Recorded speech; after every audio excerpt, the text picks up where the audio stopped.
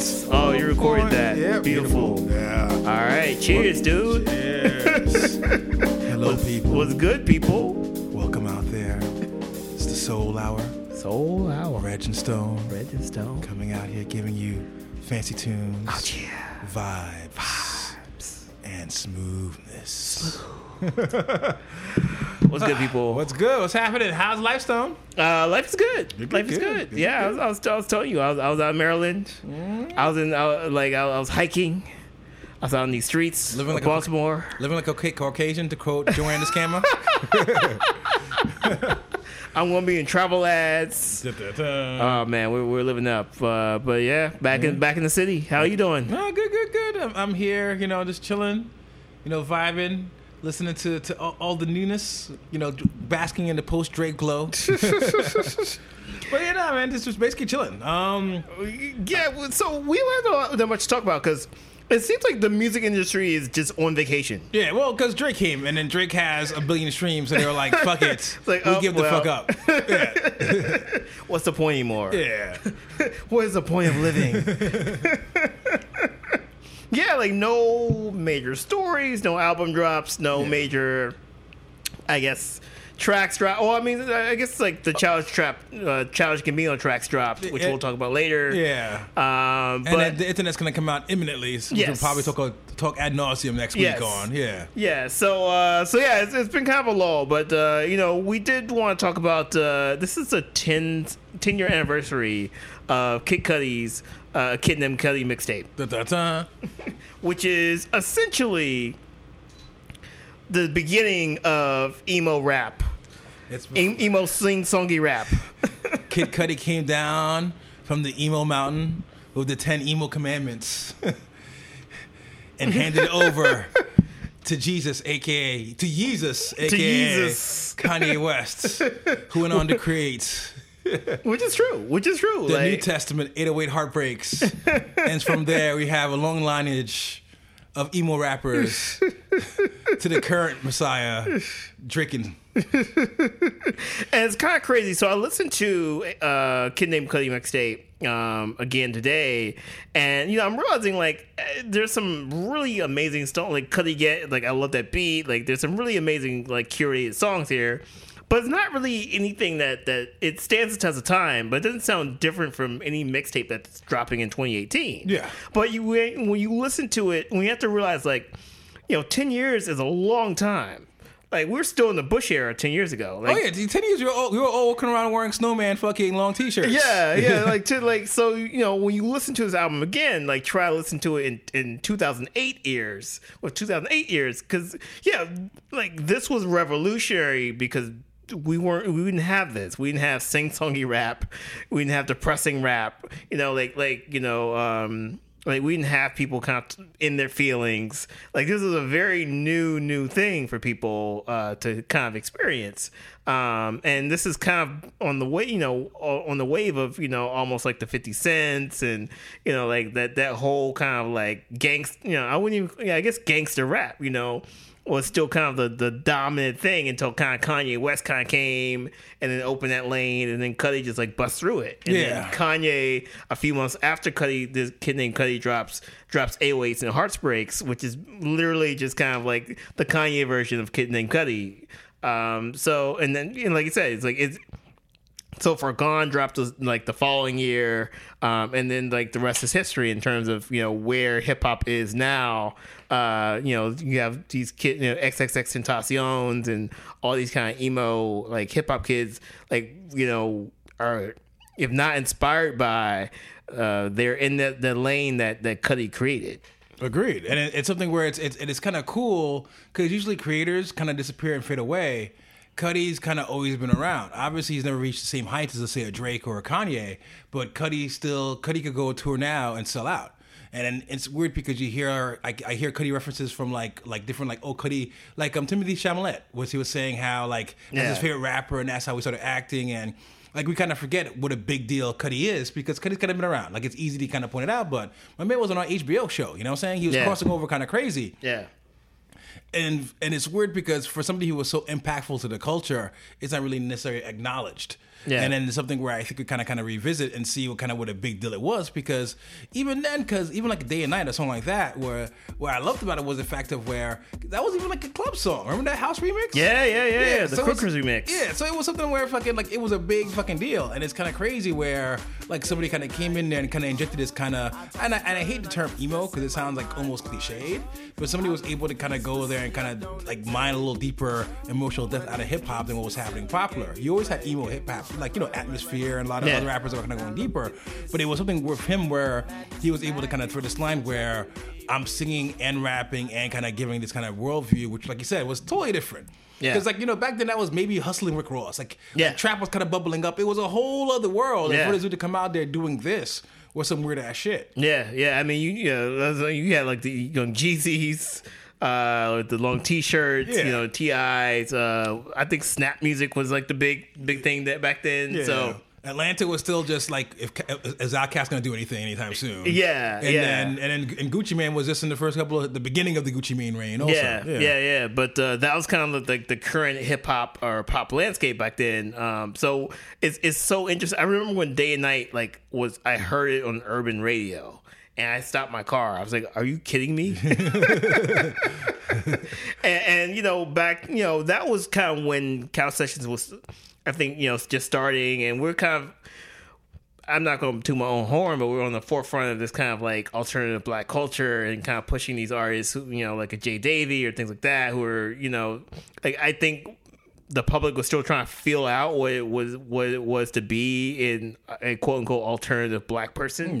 What does that mean? Like, you don't sound like what's on the radio. Like, and, you know, when you hear artists from that era talk about their struggles and talk about the struggles for acceptance, not only with like mainstream white America, but just like within their own communities, like, you know, like there are a lot of people kind of struggling in that time. So when you hear like Day and Night on urban radio, which is for the most part it's indie rock song, you know, and it's something where and going back to the whole where it doesn't really fit. It really fit nowhere. Like, it's not like it had it's not like there was nowhere. It's not like it was a Manny Fresh beat. It's not like there was anything where like there was something where it was kind of like, because even the BPM was very kind of slowed up. What you're used to. Like, this because, like, again, it's pre-trap, so it's something where Usher was still making bangers. You know what I'm saying? Kind of. Yeah. So it was a weird song to kind of come out of nowhere, where suddenly this little, you know, lower BPM house song comes on almost. And, you know, that's gets played on black radio. Yeah. And then, you know, you had the Crookers remix which got played in the clubs. Like, it's really kind of interesting to see all those things come together. And it's the kind of the nucleus of, you know, like I said, some of these artists that are kind of like struggling out here just to gain acceptance, and then Cudi like kind of busted through that door, and now you could be weird and black and emo and still be hip hop and still be, you know, and be indie rock and be all these different things. So and you know, and I think like there are a lot of articles that have come out in the past few days from Billboard and other things. Like, I think people are still starting to realize this now in 2018 in pop culture, that like the impact that this mixtape made. And also too, I mean, we could talk about too, like this was like the beginning of like the post kind of DJ drama type mixtapes, and now these mixtapes as albums as well. You know, I definitely can see that because Lil Wayne was still dropping mixtapes back then, where it was still just beats. You know, it's beat jacking, clips. We got it for cheap. Where these are classic mixtapes, but they were still not original music per se. Not to say these are classics, because these are still classic mixtapes. Dedication and go back to clips, but is the idea of where, like you said, it's a mixtape almost in name only, just because mixtape, because we don't have a major label budget basically, and we can't clear samples. Yeah. Most importantly, we can't afford them samples. You can't sue us, Your Honor. This is not for profit. We make no money off this. Advertising purposes only. Yeah, so I mean, and that's interesting too. I mean, I would say Cudi and Lil Wayne, like these. I mean, they stood their ground against, you know, major label produced, you know, $1 million, you know, production albums. And, you know, they were just samples or rapping over, you know, maybe cut up samples of other rappers, things like that, which I think is amazing. And that opened the door for like Drake's So Far Gone and a couple other like just really amazingly produced mixtapes. Like, you can have a mixtape that is solidly produced that could easily be nominated for a Grammy. Yeah, you know, Section 80. Yeah, Come Section on. 80. Yeah, Section 80 was, you know, so yeah, it's kind of interesting to see that happen as well from this project. So yeah, no, I mean, yeah, and the thing is, I think, and not to be honest, what's crazy about like Kid Cudi is the fact of he's not necessarily talented. He's a really good songwriter, but a singer, woof. A rapper, woof. But he's got an idea of melody where I think the blueprint he laid down, people were able to run with it because it's a great blueprint. Yeah, it's where Kanye West could kind of come in there and say, "Hey, I've got this production money behind me. Yeah, we're going to take these synths and make them sound extra crisp. Yeah, you know, this crazy order to it and do all these things." And it's kind of a testament going back to the indie rock thing where he was doing it basically. You know, it sounds like he was recording it, you know, on that old school garage band shit. The same way the SoundCloud rappers are doing now. Yeah. It wasn't like necessarily high gloss. It sounded shitty. Yeah. But dope at the same time. And so it's something where you kind of got to give it up to him where for something that's not so well produced, how influential it was, particularly at a time where going again, this is the Usher, this is Rick Ross. Exactly. You know, Justice League, where things sounded so crisp and so beautiful, he was able to make an impact off a mixtape that was low budget as shit. You know, very indie rock. Yeah. Yeah. And you know, like I'm realizing too, like, you know, the content, the sound. I mean, although he had some really great beat selections, you know, it's not as revolutionary as say Weeknd's House of Balloons, which is completely, you know, extraordinary. You know, it was a hip hop mixtape that kind of just injected new beats and new sounds and new personas into the genre. So like I think it's really cool that it's revolutionary, but it's not at the same time. It's not an album I think people talk about a lot. You know, like when you talk about House of Balloons, people are like, yes, I remember where I was when House of Balloons dropped. Whereas this mixtape, I think people have kind of forgotten, you know? Yeah. In a lot of ways. And I think it's because it goes back to the whole, like the idea of where it's not polished, where House of Balloons was a great album and it kind of self-contained. And, you know, if anything, knock on wood, I don't want to wish anything, but if Weeknd disappeared after that, you know, we'd be fine. And you'd have this classic album. Where Kid Cudi, it was less about it being classic, but more about, oh shit, this is the way you're supposed to do shit now. These are options for us as hip hoppers. Yeah. Like this is, if you want to kind of do this, we can kind of go out there and do the whole sing-songy thing. And what's crazy about it is the fact of where even fantastic MCs are kind of forced to like sing their hooks. And you could almost make the argument that maybe kind of started out with like your Ja Rule and your 50 Cents. Yeah. But it's crazy where like even a Kendrick where like over time he's singing more and more, not necessarily because he's a singer, but because that's the way hip hop is. It's almost become its weird flow. Yeah. And I think a lot of that's because of Cudi. Oh yeah, no, definitely. And I think too, it's like Cudi wasn't signed when this project dropped. And I think I was reading an article today about how, you know, piracy made labels kind of way more risk averse. So they weren't signing these like eclectic black kids, which was great because it made them go out and just make beautiful shit.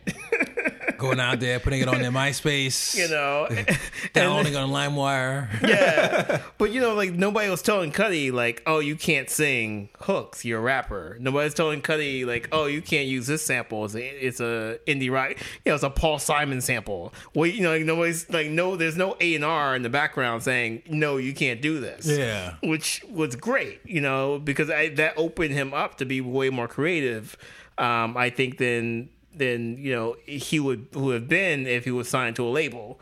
You know, at the time he was trying to get signed to a label. He was trying to get signed to Good Music. He was trying to get signed to like other labels. But I think, you know, him not being on a label and him kind of being an independent just opened up the doors for people. And, you know, Kendrick not being on a label and like The Weeknd not being on a label, just opened up the doors for these guys to be like way more creative than they would be if they're signed to like Jive. Yeah, and you know? and even piggybacking off of that, Def Jam, and then like successful too, where you could make going back to the whole indie thing where they were able to, because Cudi, that was a huge song. So from that point on, he could write his check and do whatever he wanted.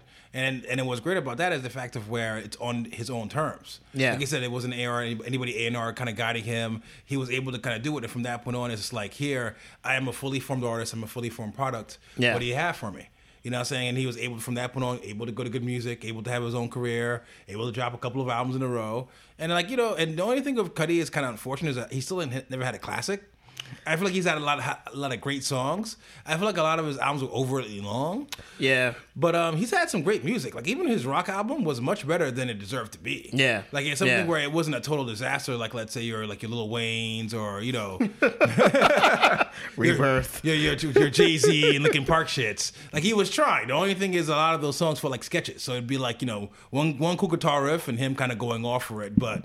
if he had like a chance to kind of, I think, make it like, I think he kind of fell away from his songwriting strength and was like, all right, I have a riff, so I'll sing on top of it. But there were some songs on it, so it's something where he's somebody where, even though I was kind of going at him before saying that he isn't necessarily talented, he is a great songwriter. Yeah, and I think it's the reason why, like, even this whole doing the, I don't know what you even call it, the fucking good music mediocre summer run. That was one of the better, stronger projects. Yeah. Because, you know, he had a good foil there where even if, you know, Kanye would fall to his whack devices, he had somebody there in the background as a collaborator that would be, you know, helped right the ship a little bit at least. Yeah. Definitely. Yeah. So yeah, I mean, I think it's interesting to kind of look at, you know, where we've come in 10 years. Yeah. Which is kind of crazy. Like, it seems longer for some reason. I don't know why, but like, our society's changed so much in 10 years. Oh yeah, come on, man. You know? That was again. You said, remember George Bush? Yeah, again, we're still in the Bush era. Yeah, so like, it's kind of this crazy. time 10 years ago, we're still in the Bush era. Yeah. Like, we even we didn't think Obama was a possibility. We didn't think fucking Trump would be a possibility. Yeah, we were young and innocent. We all had hope and dreams back then. Now it's all despair. But yeah, and the thing is, going back to Cudi, what I liked about it was also the fact that it was mental, even the emo-ness, the fact that he spoke about mental depression, Yeah. you know, drugs, particularly marijuana, being a coping mechanism, you know what I'm saying, being self-medicating. Yeah. And it was something where you really didn't have that back then, where drugs were still cool. Yeah. You know, drugs are great. You know, parties, you know, going on there. And going back to The Weeknd, where The Weeknd was somebody who did that in the R&B space, you know, a little bit after the fact. But he was the first one to kind of go there and kind of say, hey, I'm living this kind of life that kind of sucks. And I think it's kind of cool, where I think it's a reason why there's a lot of young people, I would say young people, but like a lot of 20-somethings, you know, early 30-somethings now are like, oh, I love fucking Kid Cudi. And he got me through a lot of shit, was because he kind of, there was no flash in any of the Kid Cudi shit. There was never like even his singles, I'm trying to think in my head now, there was never any like bling bling, there was never any gloss. It was very real ass, almost folky, if you kind of make that word kind of argument. Yeah. I mean, it's interesting too, because Kid Cudi has fans, dude. He has fans. And I think like back when, cause I remember he dropped his first album, which is not that great. So his first album after the Man on the Moon mixtape, his major label debut, was not that great. But it had songs. Like, that's the thing. He always had, in every album he's dropped, he's always had great singles. And even if they were, because some of them were album cuts, but he always had some great ass songs. Yeah, he had some songs, but I think I remember writing. And I think I've said this on the podcast before. I remember writing these reviews on Cal Sessions. It was like a really negative review, and like fans got at me. Oh my God, like I was just amazed at like the veracity of his fan base, like calling me out. And I think now I understand, like, these people, like Kid Cudi is kind of, you know, I wouldn't say a god, but like, you know, these people are going through depression. These people are going through, you know, like, you know, all these different things. And, you know, until that time, you didn't see a popular black musician, a hip hop musician that kind of looked like you, singing about the same things and the same problems and the same struggles that you were having. And that's why, like, you know, like, there's so many people that connect with Kid Cudi, like, even now, who are like ride or die Kid Cudi fans, where like I'm a casual Kid Cudi fan, like, you know, like, but there's people who are ride or die, and it's not even about the music, it's about the image, it's about, you know, like kids, you know, Cudi's still going through struggles. I'm going through struggles. Like, you know, Cudi looks like me. Like, you know, he acts like me. He listens to the same music as me. Like this person is somebody that like I can relate to. Like, he can be my friend, you know, if we were like in real life. So yeah, I mean, I get why now like people gravitate to this album and people kind of like he has the fan base that he does because like I said, like 2008 there weren't lanes for people like that. Yeah, and I mean there were, but I mean there wasn't a mainstream kind of like radio, like people like that, musicians like that weren't getting on the radio. Yeah, then they weren't. And what I liked about him is he was somebody going back to the point of the indie rock where he easily brought from that world. So even there was a group called Rat-a-tat. Rat-a-tat had 2 songs on there. Enough. One of my favorite songs was "The Pursuit of Happiness," which kind of got sampled and resampled and kind of ended up. Many different versions and reworked and cover versions later in Schoolboy Q album, where he's somebody where he's like, oh, this indie band's doing these weird hip hoppy things, and we grab from this kind of world. Yeah, he's somebody where he was able to kind of like he kept his ears open, and I also think of him with Cudi, even though he was never necessarily somebody who was blatantly into like the cool kid stuff per se. I think there's a reason why he was casted to be on like How to Make It in America, where it's all about streetwear stuff. Yeah, Kid Cudi kind of exemplified this kind of Pharrell cool that Pharrell started, where he was able to kind of like, I've got these cool jeans and these sneakers and this kind of swag, where it kind of translated very directly. Where even though he wasn't a dude who was like Rick Ross on the yacht selling out fucking pounds of kilos of cocaine, the Kid Cudi template as a dude would have got you laid very easily in 2010. You know what I'm saying? Yeah, definitely. As a matter of fact, I remember like somewhere online, it's years ago, and then around that era, and then we were talking about like bouncers. Somebody was debating about it, and they're like, yeah, it's hard to tell who the thugs are and who aren't when everybody's just like fucking Kid Cudi now. And that was like a direct quote. And it's true. Like it's weird, and I won't say he's necessarily the catalyst of it only. But he was definitely part of a wave where, like, streetwear and being cool and jeans that fit and kind of being a skinny jean, clean cut, skinny jean fad. Yeah, and like more so because he was somebody around that age where Kanye was always in this extreme fashion. He was just kind of this he moved us from the snowman t-shirt era, man. Everybody was walking around there still wearing oversized fucking dress shirts, fucking, saying lugs, and he was somebody who was like, yo, nice profile, nice whatever. So it's something where even though I'm not necessarily, like you said, a casual fan, it's not hard to look at it and say, oh, he did a lot of dope shit. Yeah. And you have to give props where props is due. Yeah. And I would love for him to have a more prolific type of career. Because so after that rock album, he had another album before this one that was pretty fucking solid. Yeah. Yeah, and I remember listening to it, I was like, oh, this is pretty dope. And for some reason, it kind of fell, below the radar. I think maybe because a lot of his, like people who really love Kid Cudi kind of grew beyond him to a certain extent. Yeah. But he still has dope shit in him. So I'm hoping like he comes back, harder than, he deserves more than a 7-song, throw in with fucking Kanye West and all this other fucking nonsense. Yeah, no, definitely. Yeah, so Cudi, holler. We need some new music. Save us out in these streets.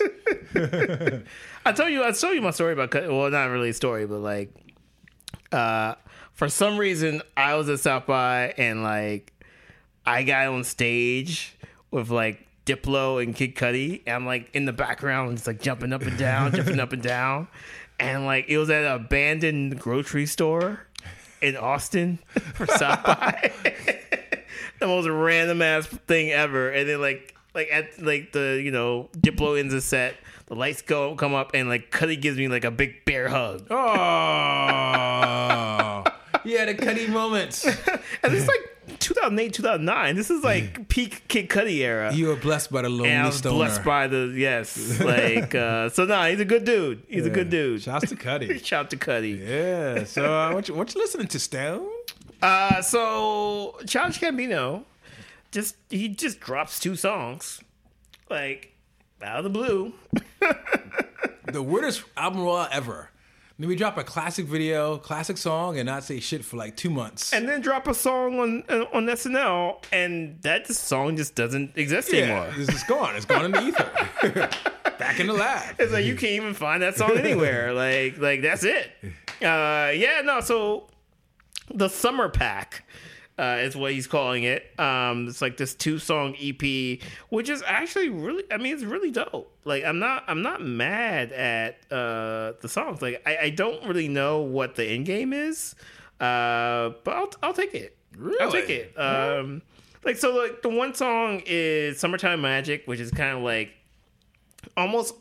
So if you enjoy like the Calvin Harris funk wave bounces movement that he's trying to start, that I love. I don't know if any other person loves it, but I love that whole like kind of aesthetic that he's going for. Like Summertime Magic is kind of like along those lines, not as blatant, but like, you know, inspired by. And then Feels Like Summer is basically like a Sade like ripoff.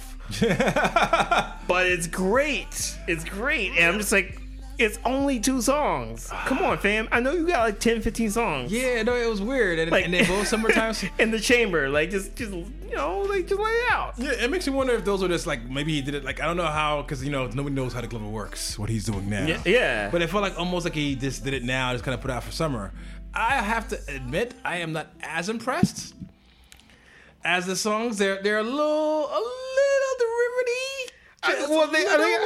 That's what I mentioned. They're both derivative. I'm not impressed, but I'm not going to not. I mean, it's literally, you know, like our radio show a couple weeks ago. Like I'm all about the summertime music, driving up the coast, top down, and this is what this EP is. And so like, that's why I'm here for it. As long as it's out there, that's the summer swag. You know, fresh kicks. You know what I'm saying? The shorts, put the lotion on it, get that nice dope ass shirt, go out to daytime party. This is like the daytime summer dresses. This is the sundresses and sandals daytime party mix. Like I'm here for it. I'm here for it. But yeah, it's like I'm curious about kind of the end game with like you know what he's trying to do. Like apparently, I think like Young Thug or somebody said that, or Travis Scott said that his next album is going to be his last. Like he's going to retire and not make music anymore. Yeah. But he also just signed a record deal with RCA. You know, and so he's gonna want their like, pound of flesh you every know, 3 years or so. Yeah, so it's just kind of like it's and you know like This Is America dropped, which you know was the #1 single. So I think I started racking my brain about like what his end game is, which I think that's what he wants you to do. Like I think he's just kind of like, I'm just gonna put this music out. You know, Kanye shrug, like yeah, and then maybe you know, like the Frank Ocean method, where it's kind of like, oh, new song on a Tuesday, whatever, put it out. Yeah. So you know, I don't really know, kind of like you know what. Like I'm excited about a new Childish Gambino album because I think the dude's a genius, but it does kind of concern me. It's like I don't know if there's any thought being put behind some of these releases. Yeah, but what do I know? But it was weird because he had that pop-up shop at the same time. So like you know, because there was like suddenly this in like an email out. We're gonna have this pop-up shop around the time the songs drop. Yeah, and all they basically did apparently was just had ice cream and copies of Awaken My Love. Like for a different title, like with the original title, I forget what it is. So, but it's the same exact cover, just different words on the front. Really? So it's like it's weird. Where even that's a weird thing because you're out there promoting your old album. Yeah. Not even your new, which is a cool project. Because somebody who goes like remember like his Pharaohs, where he gives back to his fans. So I guess on paper it's kind of fun, but it's also really weird when you know we kind of we got it, dude. We like that album. Did it win a Grammy? I can't remember if it won any of the categories, but either way, Grammy nominated album. Where's the new shit, man? You know what I'm saying? Where's the new tracks? Yeah. Where's the new heat? And what have you done for me lately? And it's like some weird things like, you know, is this by design? Or you're just kind of fucking up and then you're kind of saying, but I'm an artist. Maybe that's the legacy Kanye West has left us. I'm an artist. Everybody's just half-assed, drunken 2 a.m. in the morning rants. It's like, yeah, I want my rollout to be 18 songs over 3 weeks randomly. Or like, did somebody just like, you know, mistakenly press play on this? Yeah. There's supposed to be 10 more songs, but we just press play on the press the middle on the iTunes. And it's like oh shit, we fucked up. But it's now an EP. But we're artists. Yeah, we're artists. That's how we roll. We can make it happen. But on my summertime playlist, out of nowhere, you know, from being booed with Russell, is Ciara dropped a new song I think after 3-4 years. And it's kind of a fucking banger. Okay. Yeah, no, it's something where I called it, because I remember that discussion, I called it more bounce. Yeah. Apparently it's more New Jersey club music, I was told. What? A little more Newark-y, maybe arguably Baltimore. But it's dope. There's differences, by the way, between Beatmore Club and New Jersey Club. New Yorker, I don't understand anything at least. Shout out to Brick Bandits. After you cross the bridge and shit, I get confused as fuck.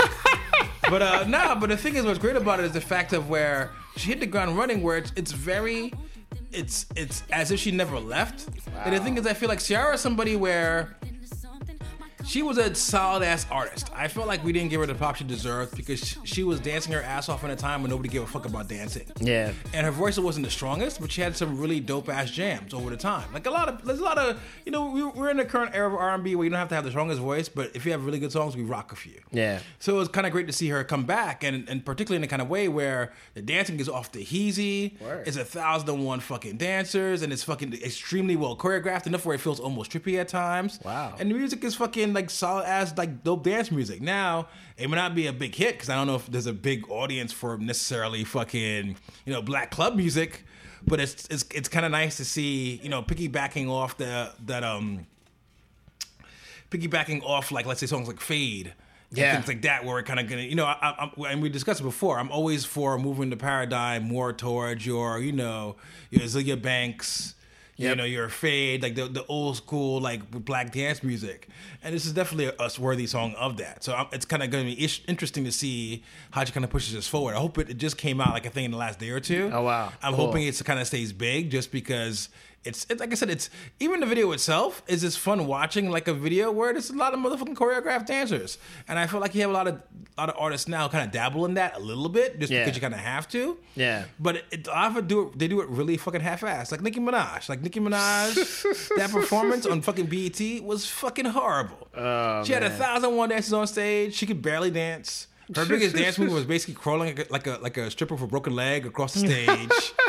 It's like there's no juice, so it's kind of cool to see somebody dancing their fucking ass off. Yeah. With a whole bunch of dancers who were fucking dancing probably for fucking 10 years and giving you that fucking work. Yeah. So it's a great fucking video and a great fucking song too. That's what's up. I will watch this video after we stop recording because I didn't get a chance to listen to it. Yeah. I'm happy to hear that she's embracing the club vibes. I'm with you, dude. Like I want this to kind of pop off. I feel like there's just like the right amount of pop song for this to really pop off. Yeah. Like people have tried and kind of failed, and like I mean, but like even like, you know, we had like Disclosure pop off. Yes. Remember like a few years ago, Disclosure was everywhere. You know, so it's kind of like it's possible. So I'm hoping that it would pop off.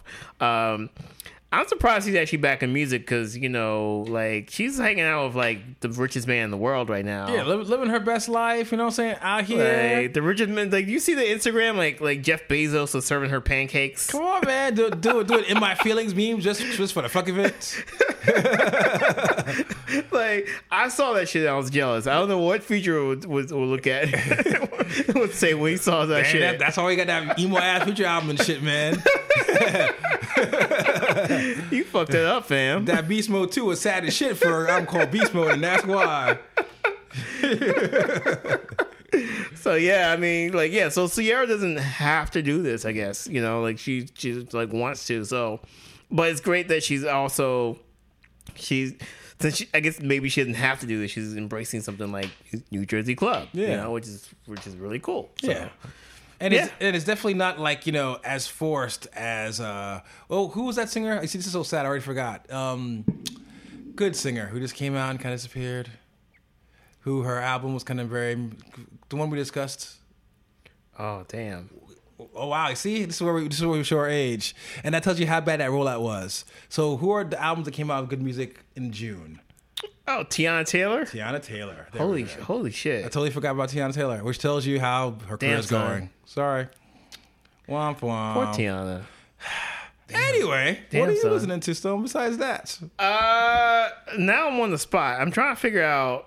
All right, let me look. Let me see if I could pull something up on my recently played, since he put me on the spot. Who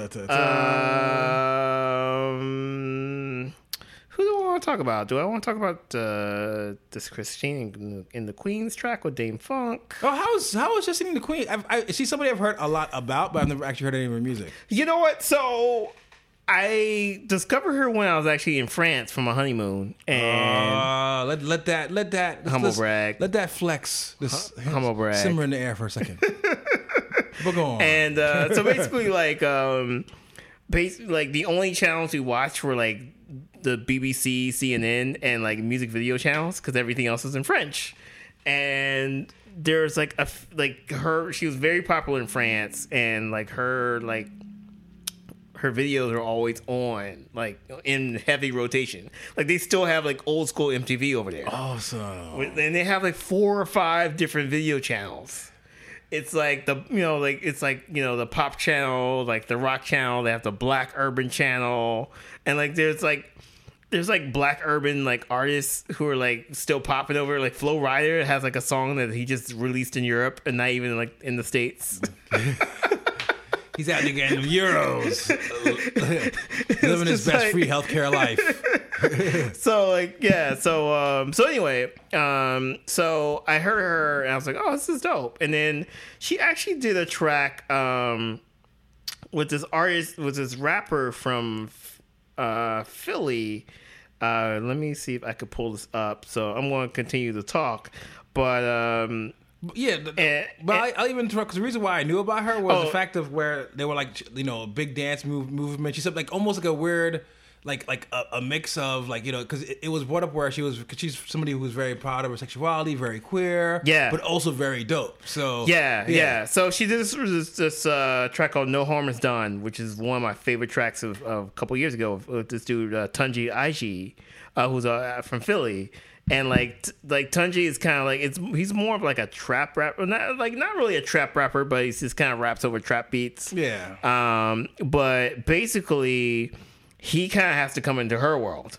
Like, her world is like this low key, like, synth French stuff, and like, he's kind of a trap rapper, but you can tell that he had to like adjust to meet her world, which I thought was like really interesting. And so she dropped this track with Dame Funk, and it's the same thing. Whoa. Like Dame Funk says like I guess he produced it, but you wouldn't really know it's a Dame Funk track unless he wasn't in the title, because Dame Funk had to come into her world.